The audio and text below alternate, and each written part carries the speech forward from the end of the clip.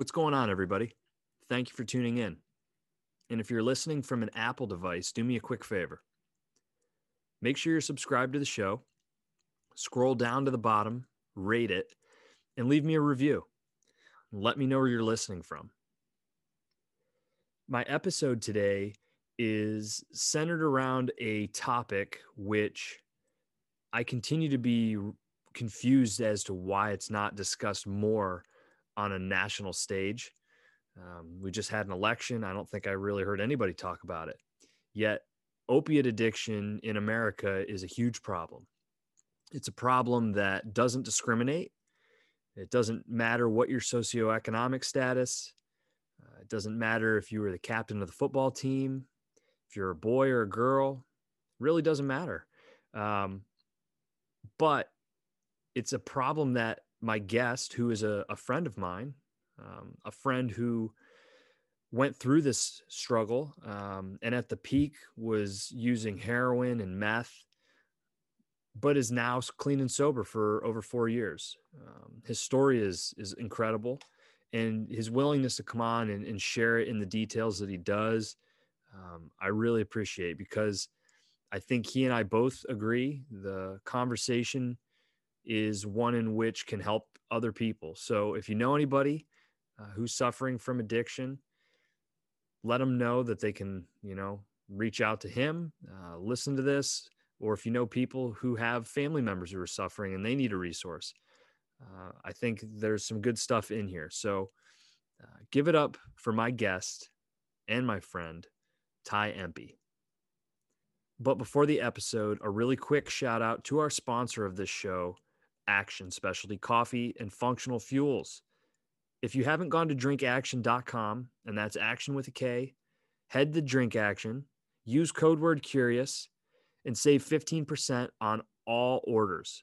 Now look, if you want to save more because you're greedy or you're just smart, sign up for the subscription. You'll get 20% off, and you'll get products sent to your house on a monthly reoccurring basis. It's pretty cool.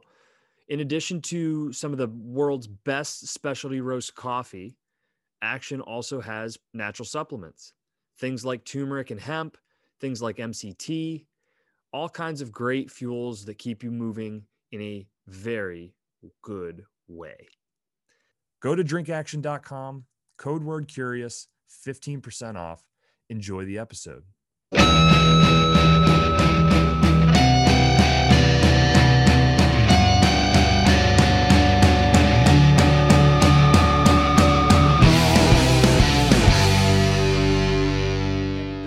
There's a lot we need to catch up on, man. It's yeah, for sure.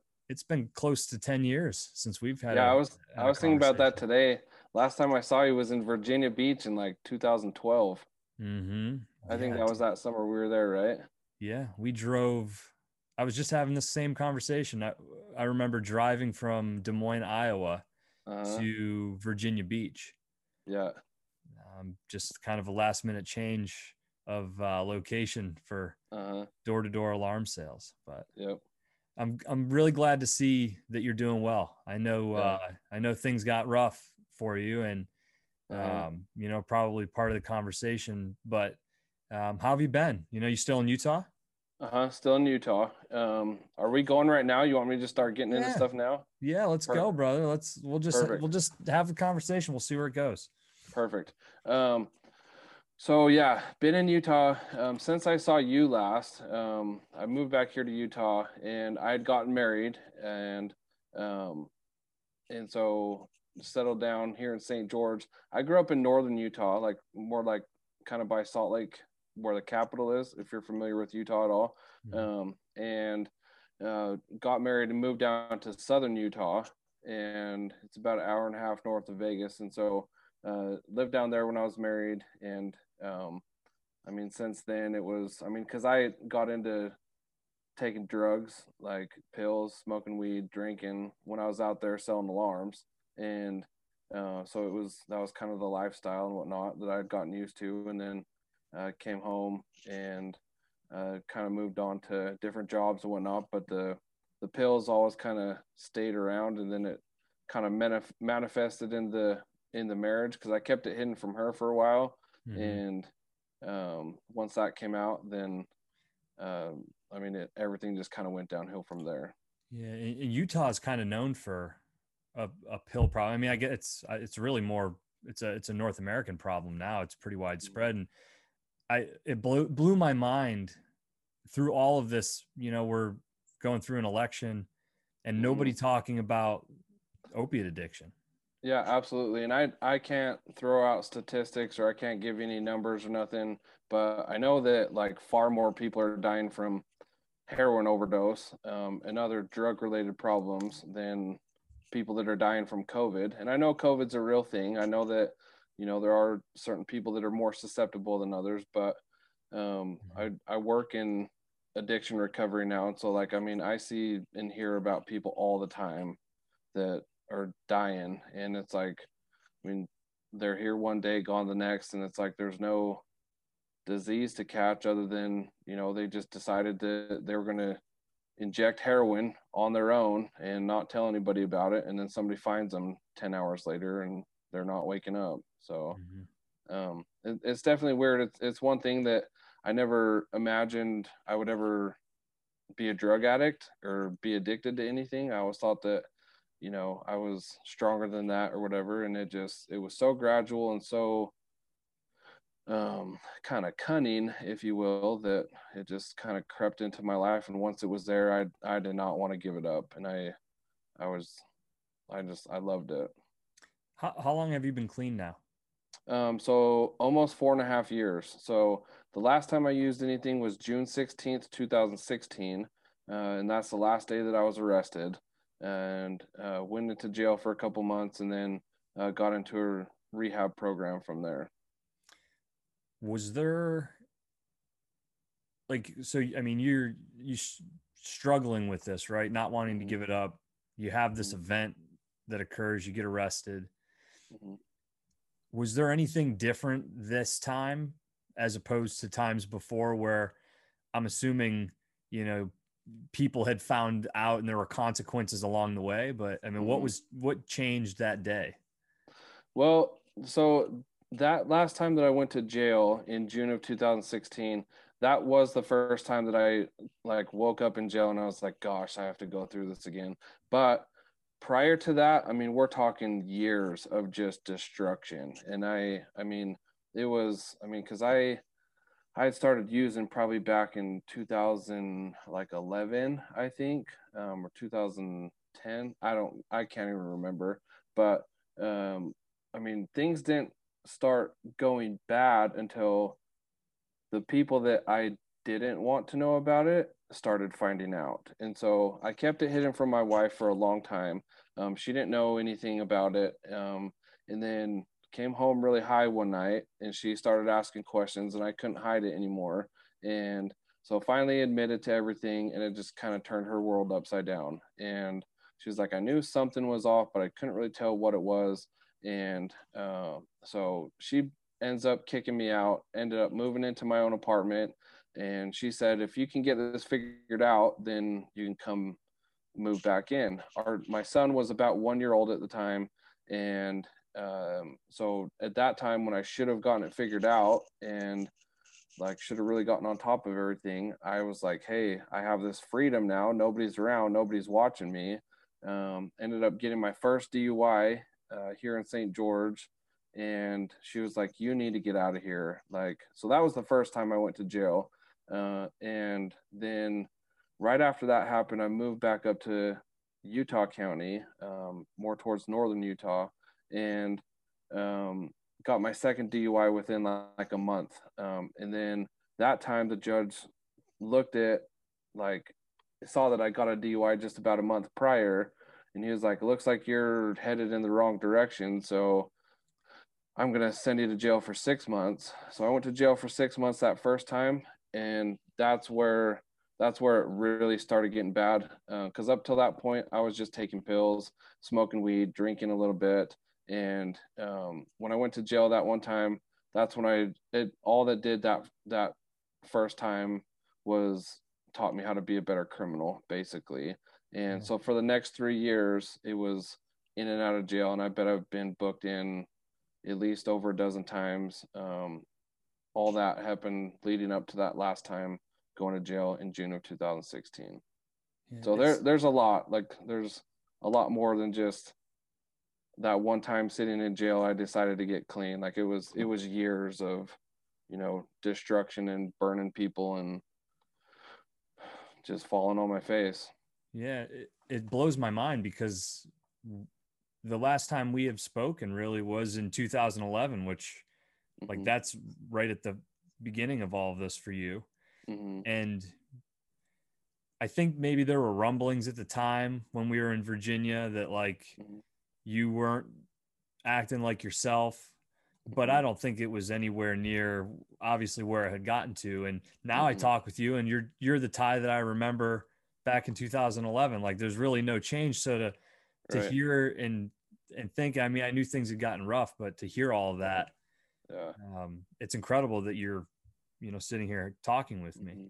So, I mean, when you're at your peak of addiction, how much, how many pills a day are you taking? Is it So the peak of my addiction, I'd gotten into heroin and meth, and so back in around 2011, when I was selling alarms, Adderall was my first thing that I began to love, and it all started as, hey, we're knocking doors for 10 hours a day. Take some Adderall, gives you energy, and I remember the like the first time I took some Adderall. I mean, it was that was the thing that just solved all my problems. I mean, I had more energy. I felt like I could work longer. I felt better, and so I was more confident in how I talked. And then as my like tolerance for Adderall started going up, I wasn't sleeping. So then that's when people were like, "Oh, smoke some weed, drink a little bit. Here's some Lortabs, here's some Percocets." And so then after pretty much like into year two, it was I needed my uppers during the day and my downers at night, and like without the two, I already couldn't like function without them. And then I slowed down when I got done selling alarms. I slowed down on the pills, slowed down on smoking weed, obviously, because that's a lot harder to hide when you stink. And but I was still taking Adderall. The pills was pretty easy to hide from my wife at the time. She was pretty naive to drugs and how all that worked and whatnot. And so, but then after I got divorced and moved back up north and started going to jail, I started hanging around guys that I was locked up with and going to parties, and that's when I started getting into heroin and meth. And that's probably about I mean, so probably 2015, 14, 15, and 16 were my darkest days at the height of my addiction. And I mean, I was using heroin. I'd use meth as often as I could find it. I mean, I was on ended up being on probation, and so like I was getting drug tested by a cop regularly, and he was just assigned to follow me everywhere. I mean, he knew where I lived, knew where I slept, knew where I worked, like he knew my daily schedule, and so he pretty much just, I mean, when you're on probation, it's just you have a police officer that's assigned to you that can show up at any time and test you. And so I would use air dusters, cough syrup, I mean, acid, like all these things that don't show up in regular drug tests. So I was really just consuming anything that I could get my hands on that would change my state of mind. And it was just, I mean, I'd so did did the like combination or did the collection of collateral and damage just over mhm. the years, did that ultimately start feeding that addiction even more? Absolutely. Like it was a lot of people, and I get asked this question a lot. Like a lot of people, ask the question, well, like, was your life bad, or like, why did you start using drugs? And for me, starting using drugs it was a solution to working more and making more money. And in the beginning, it was very social, and there was guys that I would use with and smoke weed with or drink with or get pills from or whatever. And it was all very social. But then um, like it turned into a very dark, secretive, lonely sort of thing, and I was doing it by myself. And all these things started like falling apart in my life. Like my wife found out, and then I got fired from a couple jobs, and my wife wants to like get a divorce, and I get a DUI, and all these bad things are happening to me, right? And at the time, like all these things are falling down around me, and in my head, like I was like, gosh, I just need to get drunk. Like today was a shitty day, like it was a hard day, I just need to relax. Or like if something good happened, I'd be like, I need to reward myself. And so it was like in the beginning, it was just to it was new and exciting, and hey, these pills actually do give you more energy. And but then once the dependency happened, like man, drugs was my solution to fixing everything in my head. Mhm. Because like, oh, it's a bad day, take something, drink something, smoke something, whatever. And like in my head, drugs was what would fix all that. And not at any time did I ever associate it with, hey, all these bad things are happening in my life because of the drugs. I felt like I had to have the drugs in order to get through all these bad things that started happening. That was literally going to be my next question was, if you ever did make that association, because I think when you're on the outside and it's frustrating for people. And before we had this conversation, I was thinking about all the people that I know that have passed away from drug addiction. It's a really bad problem where I grew up. There's 6 or 7 people that I thought of very quickly that are Mm-hmm. no longer alive because of opiate addiction. And Right. I've always wondered, and I think that I'm realistic enough to understand that nobody's, in a lot of cases, they're not, like, people aren't looking to be in pain and to have their Right. life falling apart. But it's really easy when you're on the outside, just kind of being frustrated and saying, why are you doing this? Like, you don't see the correlation that your behavior and your actions are causing the pain and the problems. Right. Yeah, definitely. So it's like, I mean, it really is like, I mean, it's crazy because when you're a kid and like you're growing up and your parents and teachers and people at church or wherever are saying, don't do drugs, you'll end up dying, they'll kill you. And they say all these things and it'll take your soul, and all these things that you're told as a kid. Like, I remember when I first started getting into drugs, and every time I would try something new, I would be like, everybody's been lying to me my whole life. Like, this is fantastic. Mhm. And so it was, I mean, because unfortunately, drugs are very effective at making you feel good. Well, And like, you get to the point where, like, that feeling is more important to you than anything else. Like, no matter who you have to burn, or what you have to do, or how much trouble you have to get into, like, that chasing that high is, I mean, it's crazy how much it can creep in and just overtake your life. and I don't have the perspective at all to answer this question, but as you're saying that, I wonder, is there more of a need for honest conversation? Because when I was a kid, dare class perpetuated fear, like, Mm-hmm. if you do cocaine, you're going to die. It's going to Mm-hmm. cause you to have a heart attack. Like, there was all these scare tactics. And then you get older, you have experiences, you come across things, and you realize, to your point just a minute ago, that, well, that's not accurate. This isn't Mm-hmm. what's happening.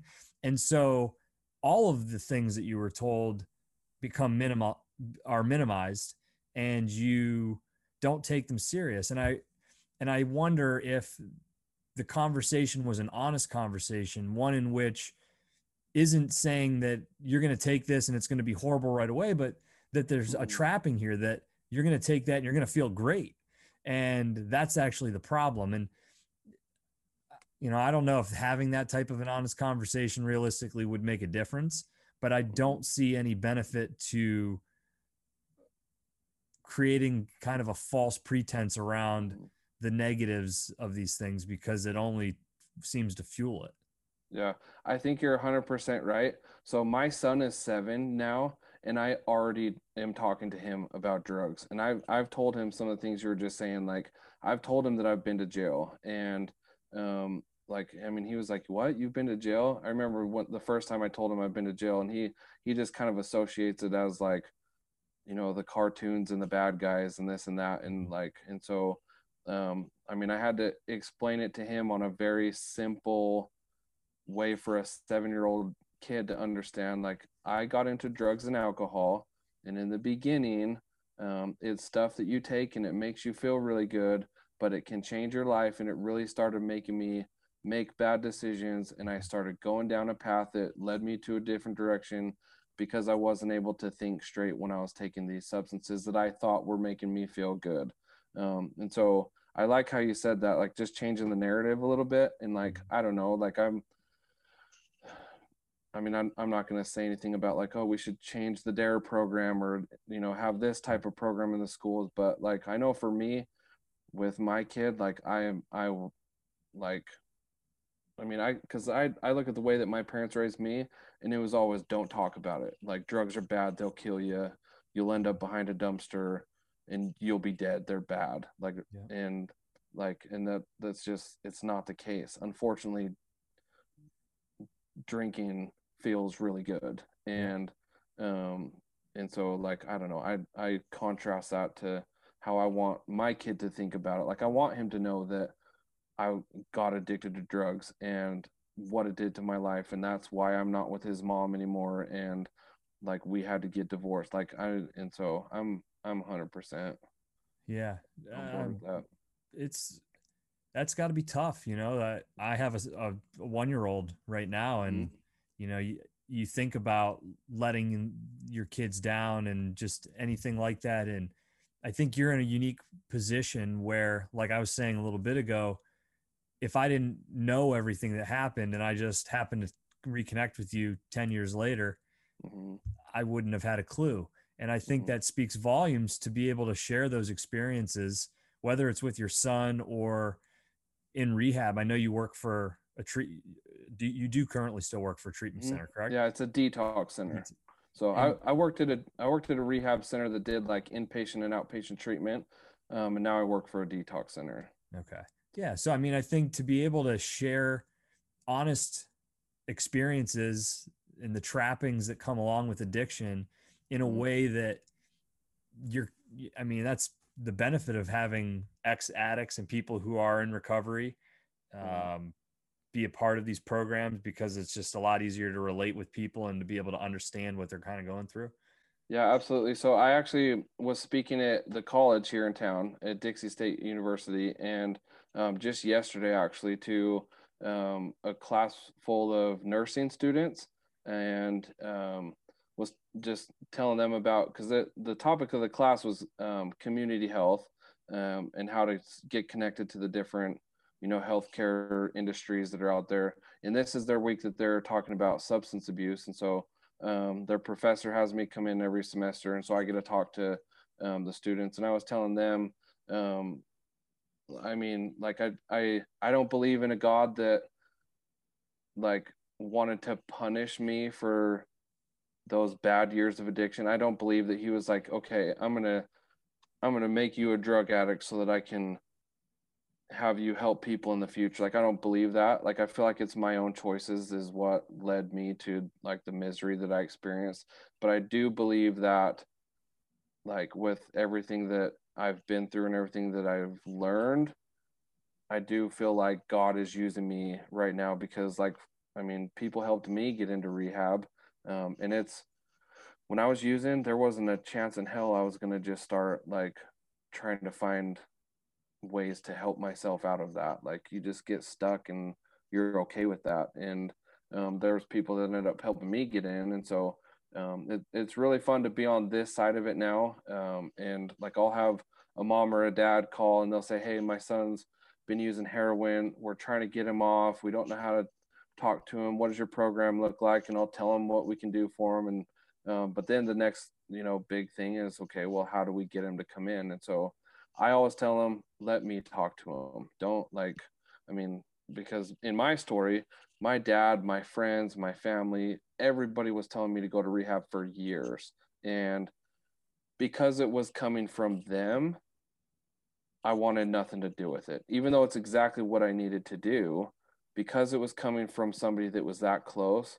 And there was like so much like disappointment and like all of that that was wrapped up into the situation. Anytime they would try and say, hey, you need to get help. I mean, coming from my dad, that was, hey, you're a failure. You need to be fixed. And so it's like, well, F you. Like, I'm going to do what I want. Was there ever a So, point where you felt like you wanted to be the one who made that choice, and you always kind of felt like you were going to make that choice really soon, so when somebody would bring it up, it's kind of like you're taking that away from me. I want to be able to tell you guys that, hey, I'm making positive steps in my life, but the fact of the matter is that never comes to fruition, and so you're um, always there. not necessarily. I would say, at least in my case, like I wanted to fight anything that they wanted me to do. And so like I was in such a bad headspace that, like, I mean, if they would have said, hey, go hike up this hill and there's $1 million up there, I'd say F you. I'm not doing what you tell me. You know what I mean? No Mhm. matter what it would have been. And so I wasn't really in the mindset of wanting to get clean. I mean, I had accepted the fact that I was going to use drugs or alcohol every day until the day I died, and I was probably going to die early, and I was okay with it. Like, I had just gotten to the point where I accepted that. And luckily, because of the court system, that last time I was like, because going to jail used to be, in the beginning, it was something that scared me. Like, it was like, holy crap, like it was like a new world. It was scary. But then after being in jail several times, like it's routine. It's like, oh, I've done this. I can put your head down. I can do 30 days. I can do 60 days or whatever. But then like I did that so many times, it was like, gosh, I'm sick of this. Like, I might have a problem. I can't believe I have to start all over again. And then when the judge sentenced me, he's like, I'll release you only if you go directly to a residential rehab program. And so I was like, yeah, send it. Like, it's better than sitting in jail. I've sat in jail before, so I might as well like hear what they have to say. And then when I got into the rehab program, it was just way different than I had ever had it imagined in my head to be. And there was just all sorts of healing that happened there. And it just, I mean, the rest is history from there. So you went just one time to rehab then? Mm-hmm. It's like, Yep. that's not typical, is it? No, there's, I mean, lots of people do it, but I also see lots of people that they go to rehab and then, they get to the outpatient level and then they start relapsing and then they got to go back to residential. So I definitely do see lots of people have to go back. Is is that typically because of maybe not changing the scenery? You go back and you're around all the same people again, or is it really just that inner sickness that doesn't allow you to let that go?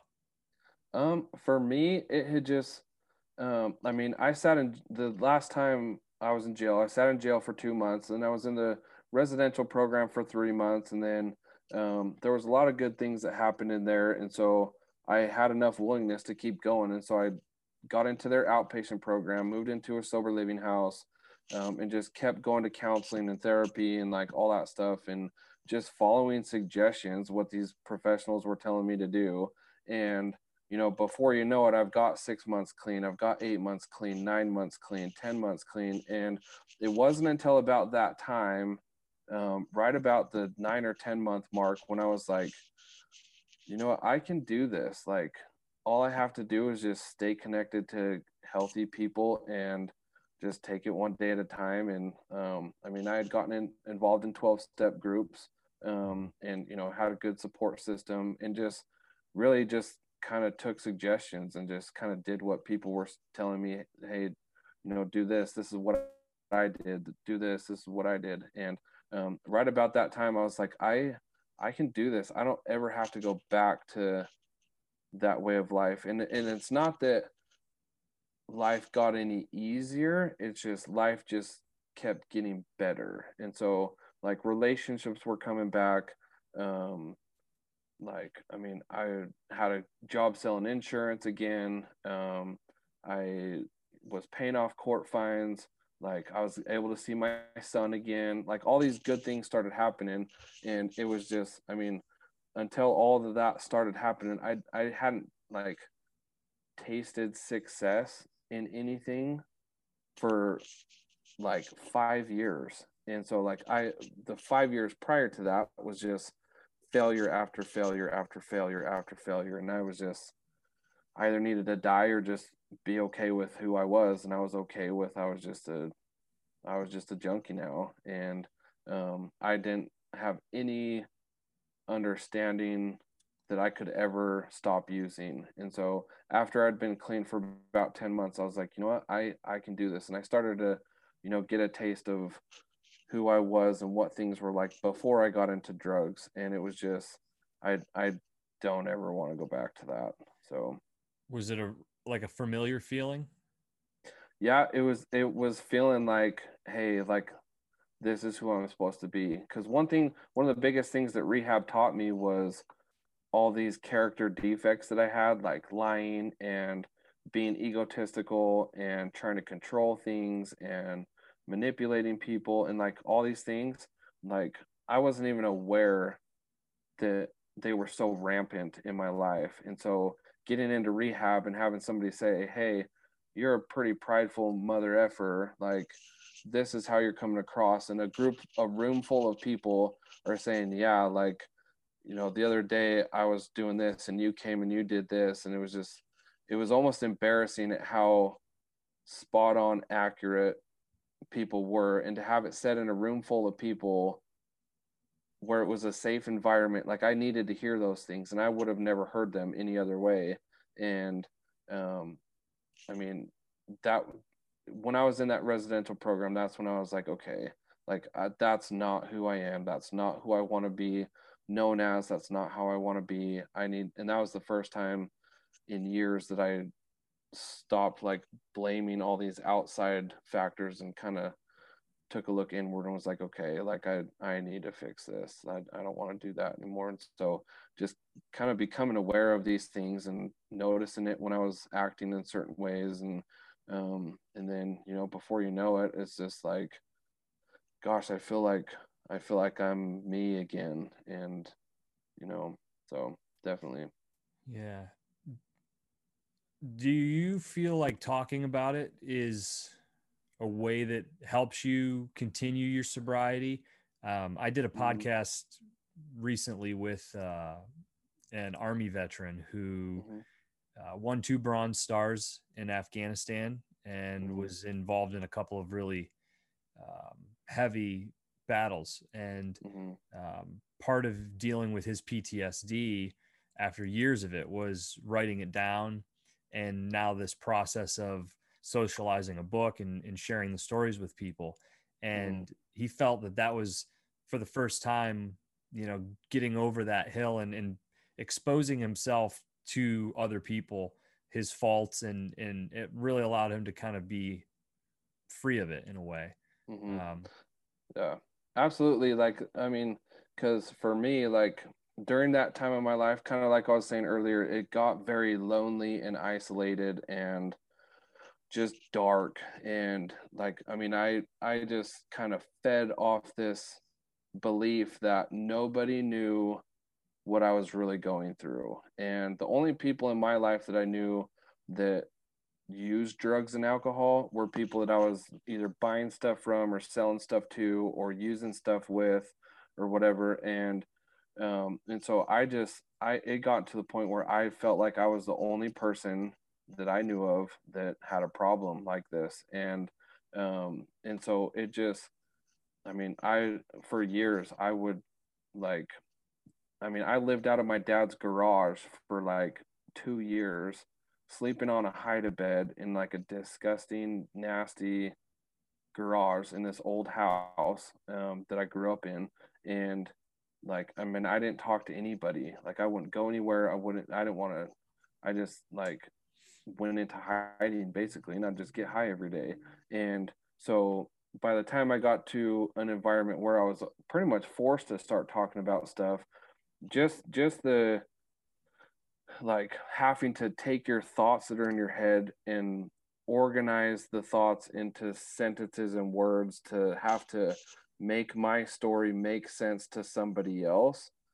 In the process of doing that helped me to like put things together and to understand things better, as I'm trying to like explain things to like a therapist or other people in group or Mhm. like whatever. And so talking about it is very, I mean, it's, there's something magic about it. And um, I mean, if you were to go out on the streets right now and you find, you know, the worst crack addict that you know or could find, and you say, "Hey, let's bring it off the streets and have you talk about your life," they're gonna be like, "Dude, get out of here! Like, I'm not doing that." And so it's one of the hardest things to do because you don't want to talk about it. I mean, Mhm. it's embarrassing. Like, I my life had gotten so pathetic, and there's like embarrassing things that I never want anybody to know. But like, quite honestly, I mean, I could tell you stories about how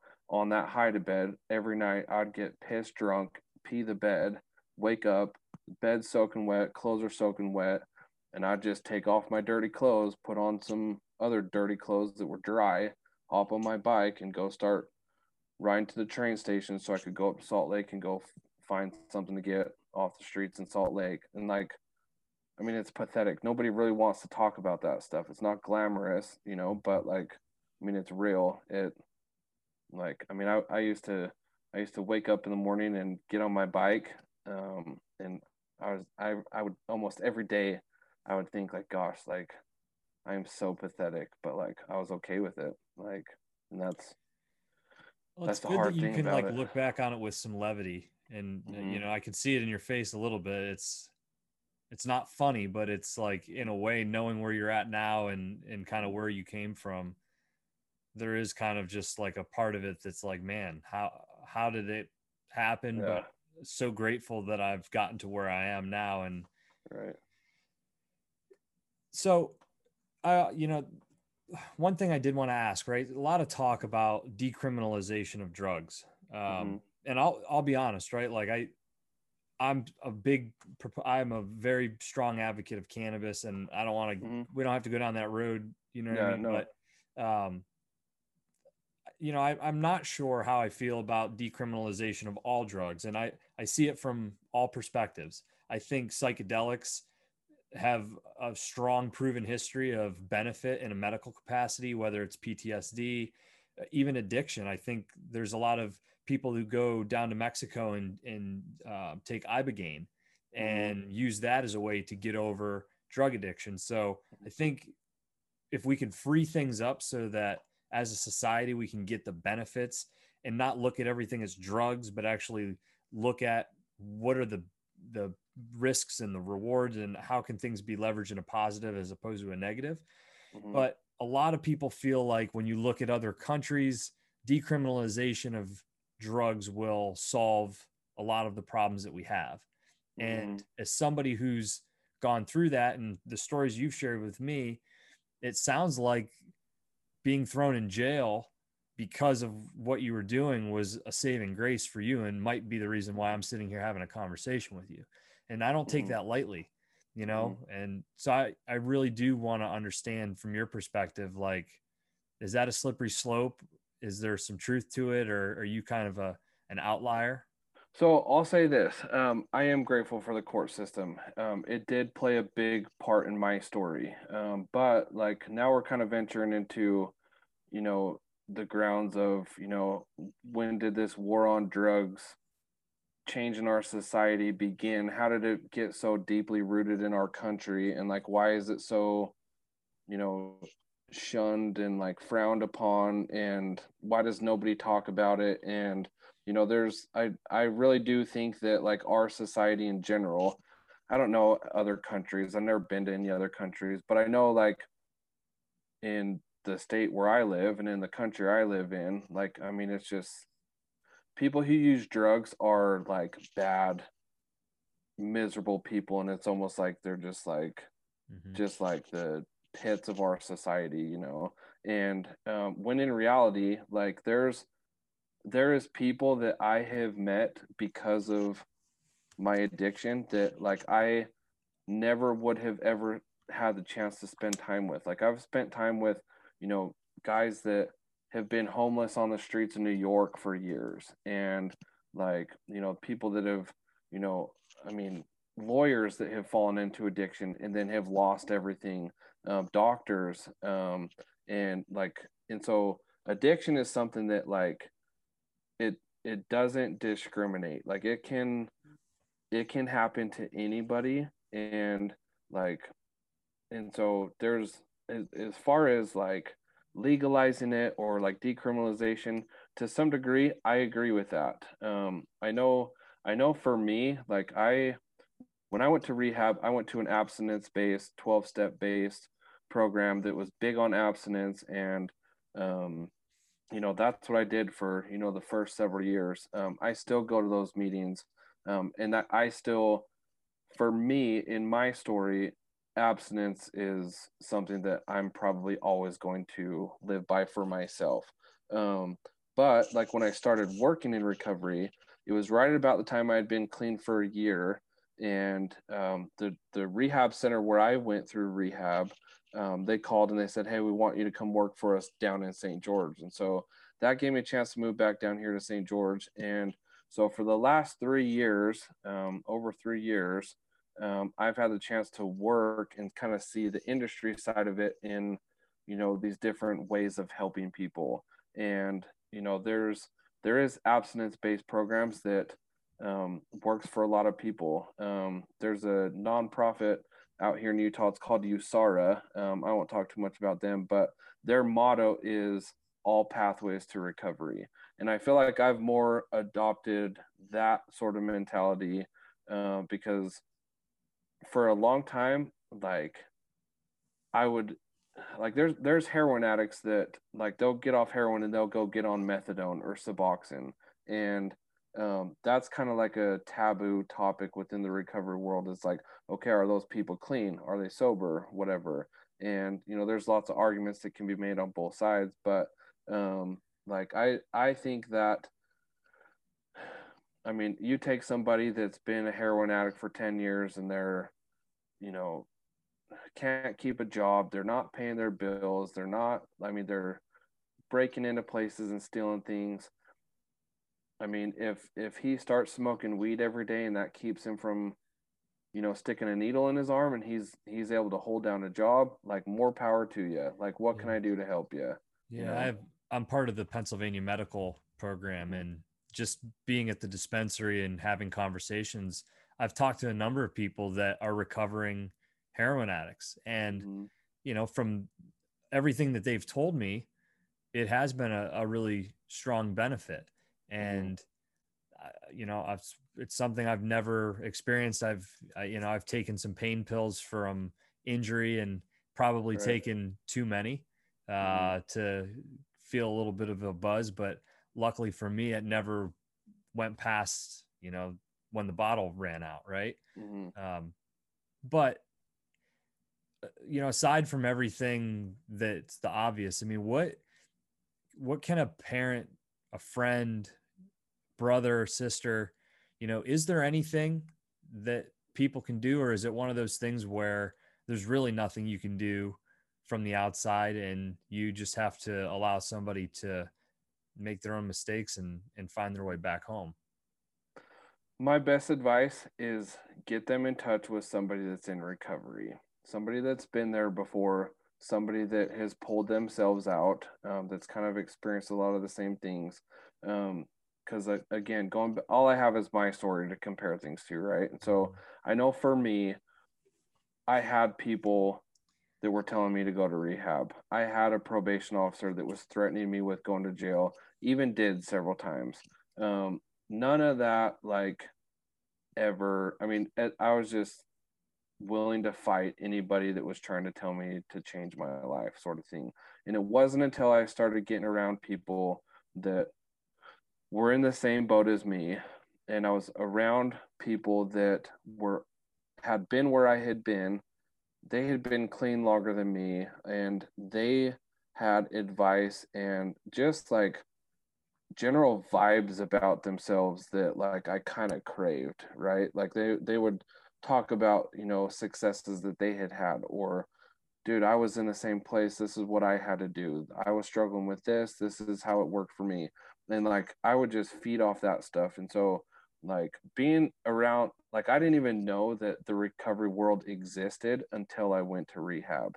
Like I was a drug addict for years and years.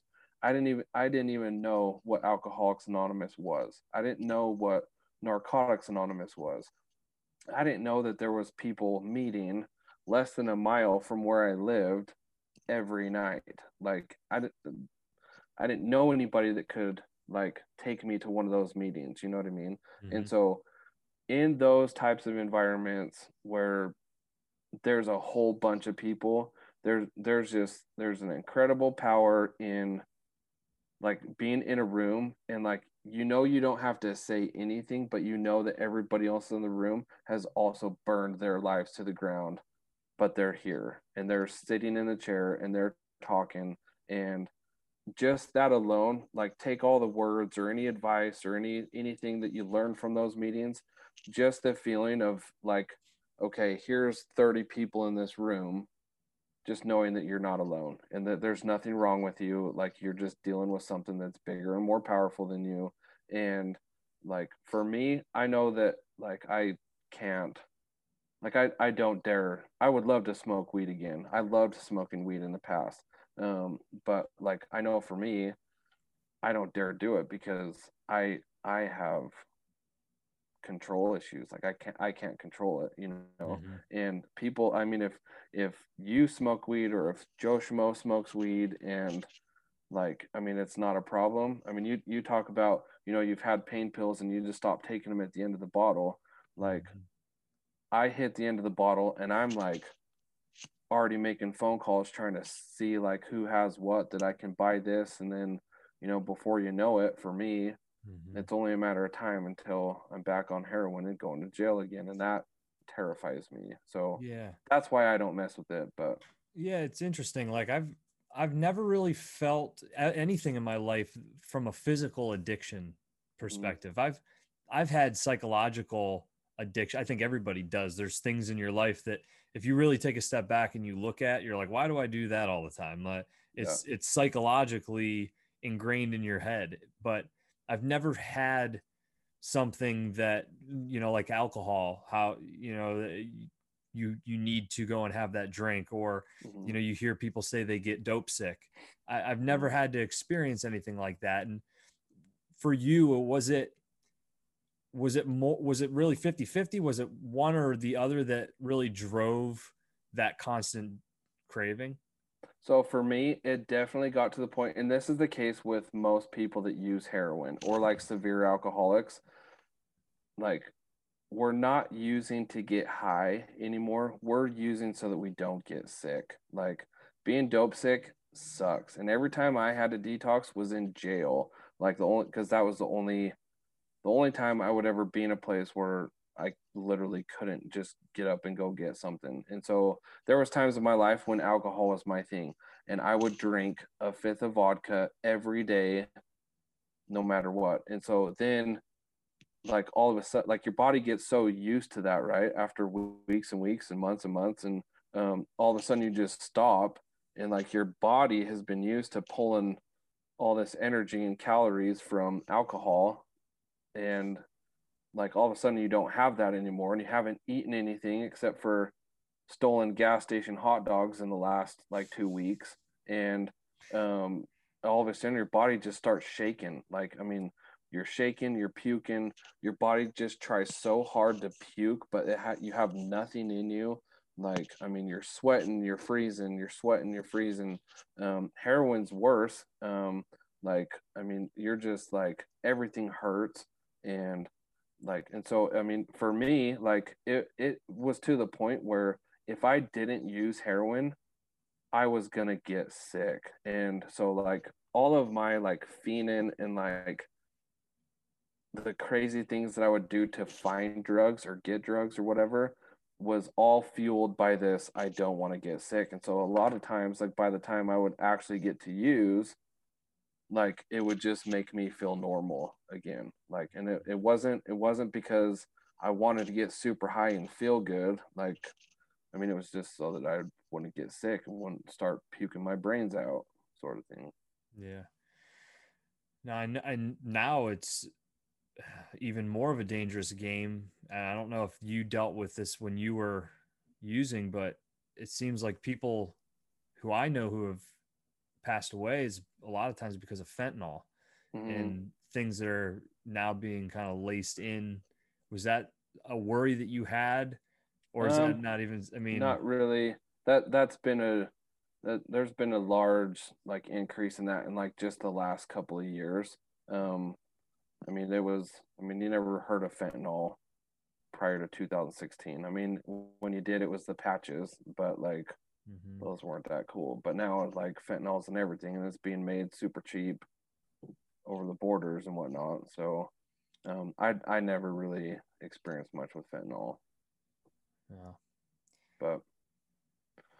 but there was I mean, without saying names or nothing, I mean, we had a client come in just last week that she relapsed and thought it would be a good idea to just use straight fentanyl, which you don't really hear a lot of stories um, about people using straight fentanyl. You usually hear about it being laced in other stuff and whatnot, but um, her mom actually recently died and she overdosed, and um, not the mom, the girl that ended up coming in, but I mean, she took one too many and found herself in the hospital and had to end up coming to detox and whatnot. So it's, I don't know. Fentanyl is not something that I ever experienced, but like I am starting to see more and more cases involving fentanyl. Hmm. Yeah, you had said something the other day about seeing people who go through the system, some who are successful, others who aren't. Is there a part of you ever that sees, I mean, I'm sure you see yourself in a lot of these people and you question any of that, like how it is that you did luck out and you're still here to help people? I know you said earlier you don't look at that as like it was laid out for you as far as destiny, but Mm-hmm. Yeah, so it's I mean, one of the so the 12 step, you know, in the 12 step programs is having had a spiritual awakening as the result of these steps. We practice these principles in all our affairs. And one of the biggest things is carrying the message to the addict who still suffers. And so luckily I get to do that every day with my job. And so literally every day I'm on the phone talking to parents or potential clients, sharing those experiences. And there are situations where like I'm talking to people and they're just not ready. They don't want to come in. And, you know, I look at that and I'm like, gosh, I'm so glad I'm not there anymore. And I don't know why, you know, it only took once for me. And I don't know how, I don't know why I'm alive today. But like, I mean, for whatever reason, and I don't know, I mean, just looking back on that 3 months that I spent in that residential program, like there was just so much like waking up that happened for me. And I was just like, I mean, that was the first time for me that I was able to like kind of start understanding that, okay, I want to change. Like, and like that gave me enough willingness to start doing things that other people told me to do instead of doing what I wanted to do. And so that's always one of my biggest things when I talk to people is, dude, like, are you tired yet? Why don't you try this? Like, get out of the driver's seat. If you do this, this, and this, see how you feel. And if you don't like it, you can go right back to heroin or whatever. And so I don't know why, you know, I've made it and others don't. I mean, I think that if there was any one magic answer, I mean, I think we would have known that already. mm-hmm. But I mean, it's just every person, their stories are so similar, yet every story is so different. So I don't know. Yeah. I can't thank you enough for taking the time to come on here and share it. It's really good to see you, man. Like No, I you had an too. idea after I started to like, go back and, Hmm. but it's really good to know that things are working out for you and that Yeah, you're sharing this journey with people.